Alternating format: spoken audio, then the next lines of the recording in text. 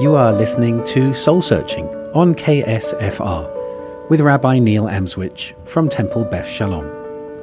Soul Searching is a journey where I engage with faith leaders and academics to explore deep questions of meaning. Questions that all of us ask at some point in our lives, such as, why are we here? What is right and wrong? Is there good and evil? Is truth relative or absolute? Is there life after death?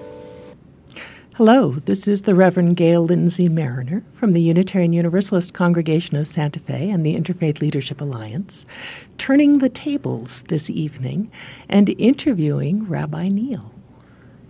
Neil, science and religion are often, though not always, seen as incommensurable frames of understanding about the cosmos and the place of humankind within that cosmos.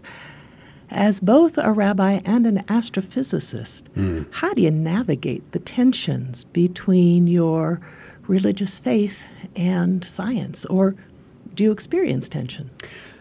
My journey for this has really developed, actually. I used to say, when I was at university studying astrophysics, I used to say that science covers the what and religion covers the why. And that got me out of any possible tension by saying they're talking about two totally different things. Yeah. Science breaks things down and religion opens things up. And so I was very comfortable with that for a long time. Once I got to the final year of astrophysics, I really started to realize science doesn't actually have all the what. A lot of what we were looking at was deeply theoretical, and we spent a lot of our lectures saying, we think it's this, but we don't know. And that really got me to re-question science and how I had taken science to be always truthful. And I think science is truthful and is extremely important, but in its own milieu. So for a while, I went from there to a sort of skepticism of science. And I actually then I spent 3 months in Jerusalem, and I started studying under somebody called Jerry Schroeder, who's a Harvard MIT nuclear physicist. And he wrote a book called Genesis and the Big Bang. And he said, look, there's no discrepancy between the two. If you use Einstein's relativity frames, then you can explain the Big Bang in 6 days or 16 billion years. It's the same thing. And I was totally caught up in this. And so instead of saying that they were two different things, suddenly I was saying they're both the same. But they're both the same because they can prove the same thing. And it took a while until I read a number of books that showed me that actually the way that Schroeder had used Einsteinian relativity theory was terrible, and I should have realized from my astrophysics days, but I got so caught up in it. And so I think for me then I moved away from all of that to a very different sense of balance between science and religion, in the sense that I think they're both saying the same thing, which is an answer to the question, why am I here? Or how did I get here? And then further from that, we can take, so what do I do now that I'm here? So for me, in some sense, when we read in Deuteronomy, Shema Yisrael, Adonai Eloheinu, Adonai Echad, Hear, O Israel, the Eternal is our God, the Eternal is one. That's a statement about being, not a statement about God. It's a statement about our being in the world. And so for me, that statement actually says pretty much the same thing as E equals MC squared, for example. They're both saying we are here in the world, we're trying to make sense of how we got here in the world. Their approaches are different. Sure, science analyzes in a different way and does break things down into its constituent parts. And focuses on a different segment of the human experience, I think. I think that's true, although it's interesting how much in a scientific society now in which we live, how much we often take our religion and turn it into a sort of religio-scientific, this is the truth, this is the one way, here is my source text, this is the proof, therefore, and we become dogmatic, actually, I think, as a result of that. About our religion or about our science or about both? Probably about both. I think it's important for us, excuse me, as an astrophysicist, science is really important, and we ignore science at our peril. And And we see this today, people saying, well, that's just your opinion. That's just the opinion of scientists and so on. I think it's really important to take those opinions of scientists and say they were well researched. Let's go forward with that. But that doesn't mean that science says everything about everything. And so we have to be careful not to be dogmatic, not only with our religion, but also with our science. Okay. Well, thank you. So science has been in the news of late, and so also have issues around gender. Mm-hmm. And I know that your rabbinical thesis was on gender identity in Judaism, and you spoke about it back before the winter holidays, and you suggested that the binary construction of gender as Judaism has embodied it is core to the faith's understanding, self-understanding, and at the same time it's really pretty problematic in the 21st century. You unpacked the importance of boundaries and distinct categories in Jewish thought, and you argued that if each person is created by God and is in God's image, then their gender identity and sexual orientation ought to be celebrated rather than being shamed or corrected or ignored. And further, you stated that reconciling the tension between crisply bounded gender identities constructed in traditional Jewish thought and the more fluid gender identities that we're learning to see and acknowledge becomes a central challenge in the viability of Judaism. Wow. That's a huge statement, and it seems really relevant in this moment. Say more, if you would. Well, the Bible starts with a particular theological reference frame. And this was the work in my thesis that suggests that mixture is divine, but the human realm is very separated. And that's why mixture is so abhorrent in biblical thought. So you can't mix seeds together, you can't mix animals together as they're plowing, you can't mix fibers together in your clothes. So distinctions between differing things, particularly polar opposites, become central to biblical theology. So you have day and night, man and woman, kosher, unkosher, holy, profane, I can't think, light and darkness. That's enough, yeah. Right, absolutely. It's always there that if you're either this or you're that. And I think that became essential in the Bible's understanding of gender. And that's something that most of us have inherited as an assumption about gender.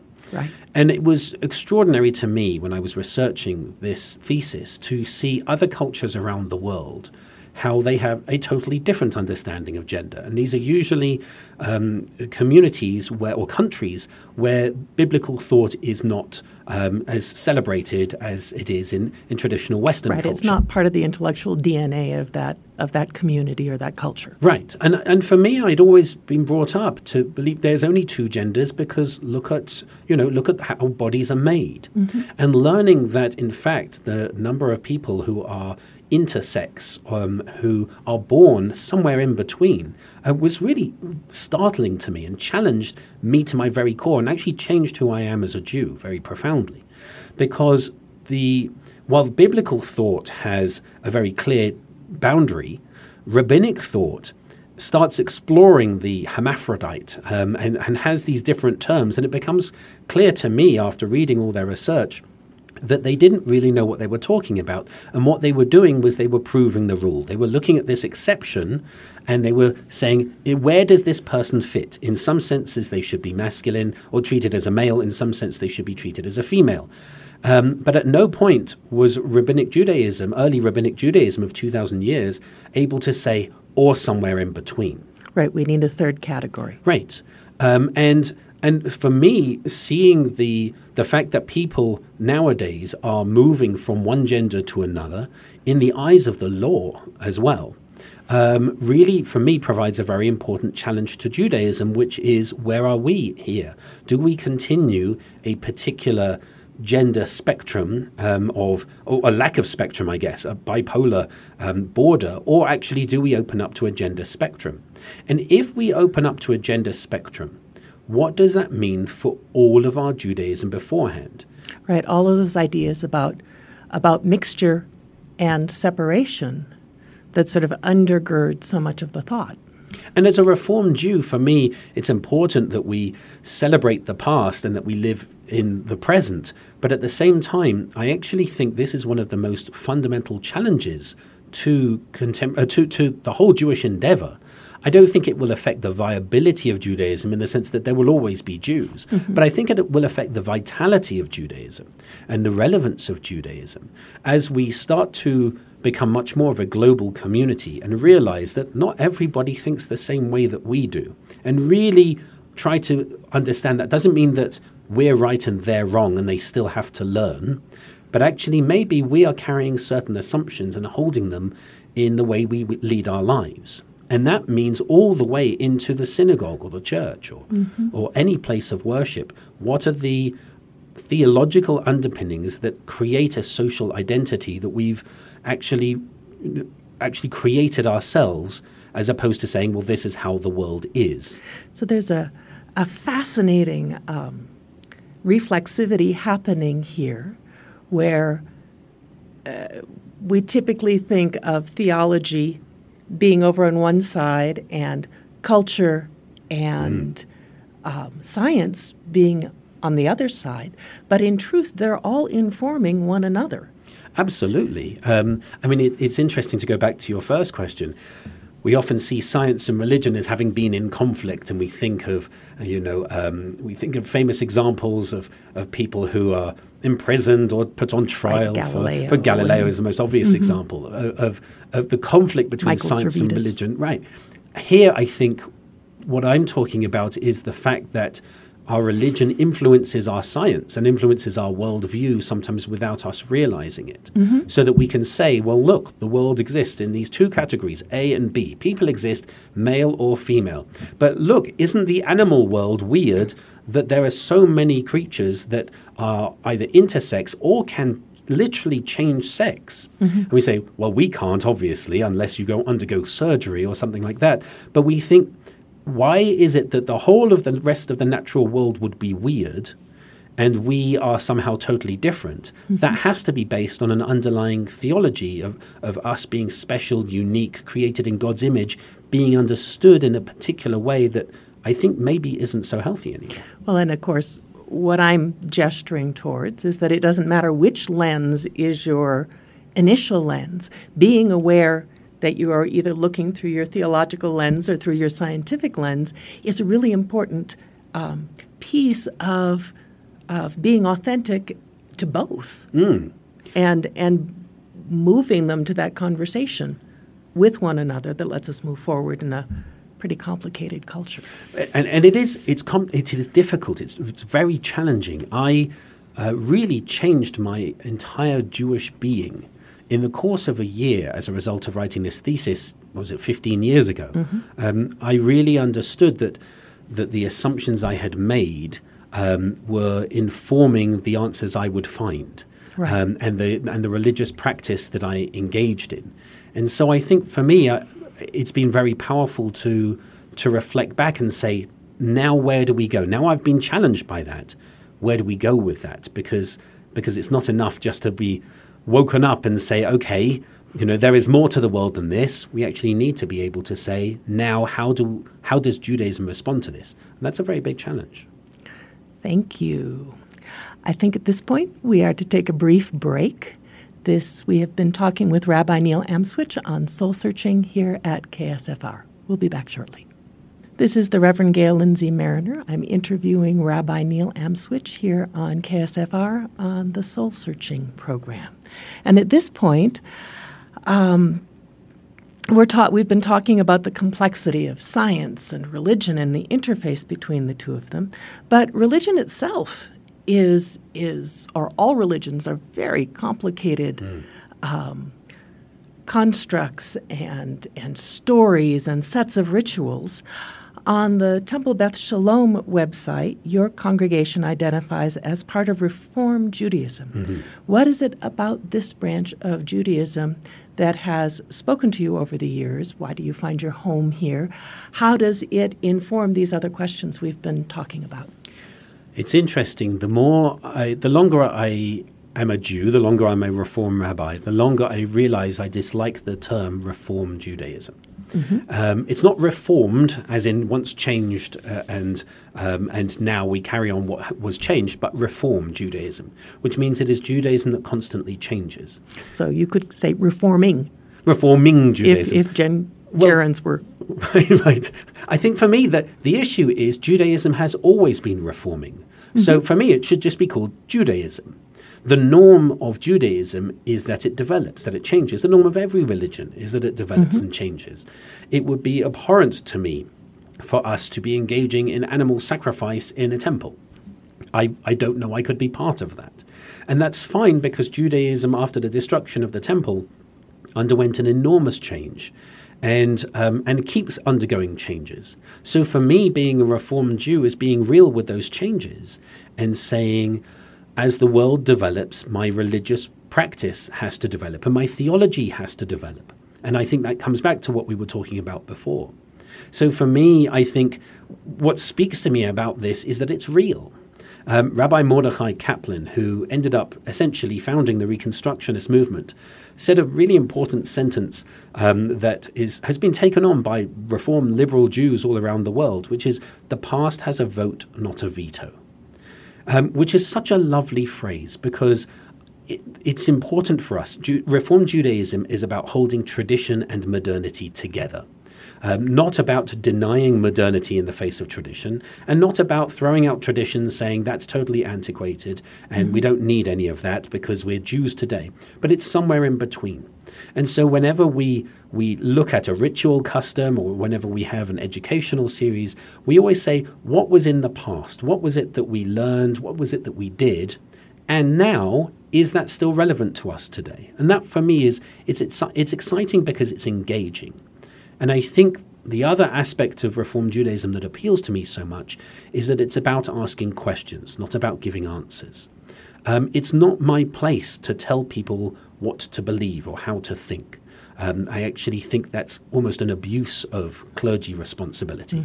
For me, the reason that a lot of people come to Judaism in particular is because they say to me, what does this mean? Or I don't understand, let me ask this question. And I'll say, that's a great question. Now, where do we go they'll say, what's to look the for answer? answers? Yeah. Say, okay, well then let's explore the answers of our tradition. Do any of those answers appeal to you? If not, maybe you have an answer. And it's helping people find their answers as well through the lens of the tradition. Lovely.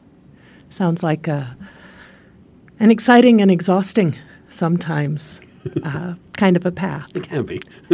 And it segues really into one of the other things we were talking a minute ago about the importance of being able to move forward and to find ways to act with, on the answers that you discover to the questions that you're asking.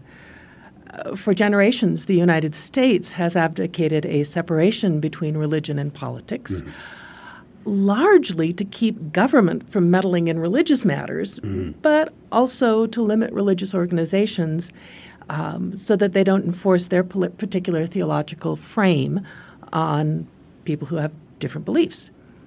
Now, you're active here in Santa Fe in a number of arenas. You've advocated for science education standards. You've worked hard on environmental issues. You write letters to the editor. You were sort of out in the forefront when the ILA and the Interfaith Leadership Alliance and the mayor hosted the anti-racism rally last August. Talk a little bit about your understanding on what a healthy relationship between religion and politics might look like. That's an interesting question, especially because I've been in this country 3.5 years and I'm still trying to make sense of the political scene. Absolutely. And I have to tread very carefully because if I come into a country and say, well, this is terrible and this is wrong, then people say, okay, good, leave. If you don't like it, go away. On the other hand, because you've been here just 3 years, you have kind of that outsider's lens Correct. that would give you a really different take on it, I think, than some of us who grew up here and just this is the system we know. I think so. And I think what's fascinating for me is in Santa Fe, people listen to clergy. At least some people do, which is very exciting for me, actually. And I don't mean that just in an arrogant way. I understand my own personal things here. But I think the issue here is about religion being a moral voice. And for me, I guess the question about religion being involved in politics only really comes about because of this idea that so many people have that religion is about the other world, that it is an otherworldly endeavor, that we're trying to get to another world.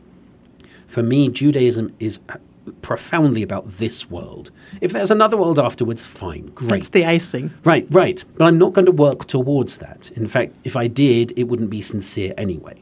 So for me, religion is about making this world the best place possible. And a lot of faith traditions have a view of the idealized world.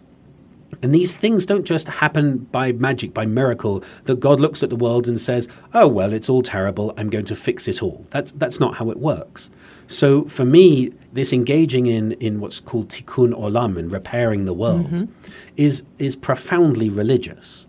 So it reminds me of the biblical idea, the triumvirate of leadership of the prophet, the king, and the priest, that they had to exist together, that you had to have the moral voice, you had to have the person in charge of the politics, basically, and you had to have the person who was helping lead the community. Now, interestingly, I'd say in the modern age, a lot of clergy have to take on two roles, almost the prophet and the priest. But we'd also like the king to be prophetic as well. And I think for me, part of the role of clergy, or part of the role of religion in the political realm, is to remind people, set a moral tone. Let's be really clear on your moral vision. And then we can discuss those moral visions. I can pull out Isaiah chapter 58, where it says, where he's rebuking the people who are fasting on Yom Kippur, on the Day of Atonement. And he says, is this the fast I desire? Isn't it in fact this, to bring the homeless into your home and to shelter those who need it and to welcome the stranger, all of those things. And you can't do that without politics. Politics is being involved in the world and making society run better. So for me, when the Bible says, or when, Mishnah, the first rabbinic commentary says, seek peace and pursue it. When we have this throughout our texts, seek peace doesn't just mean be friendly in your community. It means go out in the world and seek peace. Pursue it means actively run after it. And you have to be involved in the political realm for that.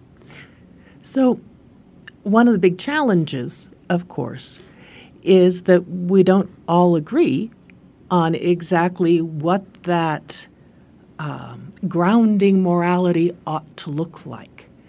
And one of the challenges, and one of the things that makes interfaith conversation so rich and so important, is coming to the place where we understand where we agree and where we don't agree, and we figure out how to navigate those differences in ways that still honor one another's core beliefs. And I think, following on from that, I think you make a really important point, which is I don't want the role of religion in politics to be to tell people what to do. I think that's inappropriate. But I think we are able to represent a section of the community and say, this is what we value, or this is who we value, and allow anyone in the political realm to say, I hear from you who are religiously liberal and you who are religiously conservative. Thank you for your input. Now I will make a decision. I think that's the healthy. Well, I think the other place, the other thing that might be healthy, kind of draws on something you were saying a few minutes ago, that your role as rabbi is about supporting people in asking questions and then helping them look for the places they can find the answers, and helping them really think about, what are the criteria for a good question? What are the criteria for a good answer? And if the only role of religion in politics were to be really helping our elected leaders and the people who elect them ask the really good questions and ground their answers in really good sources, we might do a world of good. Absolutely. But I think there's also, hearing you reflect that back, there's an extra element, which is it's healthy for people engaged in religious communities to remember it's not just in your building, or it's not just by the bedtime when you say your evening prayers. Religion is not just about your own personal relationship with God or divinity or yourself. It is actually about doing. We do religion. We don't just practice, believe religion. Right. And Judaism for us, the verb savav, which is to command. We have mitzvot, which are commandments. It's not things that we believe, it's things that we do. And so Judaism is for me, particularly active religion, and Reform Judaism even more so, I would say, because our role is looking within and helping those within our community, and looking out and helping those outside our community, and being aware that is because we live in a relationship with God, however we understand God. That is our Jewish living, essentially. Well, and we live in relationship with our neighbors. And we embody or enact our understanding of our theological commitments in relationship to one another. I mean, it's one of the things Unitarian Universalists and Reform Judaism have in common, is this emphasis on living your belief in the world. And I think that phrase that you said, theological commitments, that's it. Theology isn't about belief. If you truly believe in some kind of God, there is a response. There has to be a response. However you understand God, there must be an actual response from you. Otherwise, that belief doesn't mean anything. It's just something theoretical. And so, therefore, to believe is to do. And so, hopefully, our religious belief is something which pushes us forward. And that's why Temple Beth Shalom is so keen on social justice, why we are so present in the town in social justice matters, because it is a practical implementation of exactly what you say, our theological commitment. Theological commitments. Well, we have just a couple minutes left, so let's whet the listeners' appetites. I know you are working on a book. Yes. Do you want to just give us a 2-minute teaser about what the book is about? A very quick teaser. It's a critique of modern environmentalism, which I think has failed. I think people have done extraordinary things on the local level, but on the national and international level, we're doing too little, too late. And so this is a perspective, a reflection from a theological perspective again, particularly looking at things like hope and the disempowerment of hope. The idea that if you just hope everything will be better, turn off the lights and everything will be fine. And it's not enough. And the shocking theological response, and I'll look through differing biblical narratives to ask, where are we? If we were to compare ourselves to biblical characters, which one would it be in the current environmental crisis? Fascinating. I hope we get to hear more about that before it hits the press. I hope so. Thank you. I hope so. So this has been Gail Lindsay Mariner, minister at the Unitarian Universalist Congregation of Santa Fe, interviewing Rabbi Neil Amswich from Temple Beth Shalom on soul searching here at KSFR. It's been great fun to turn the tables on you, my friend. Thank you. Me too. Thank you.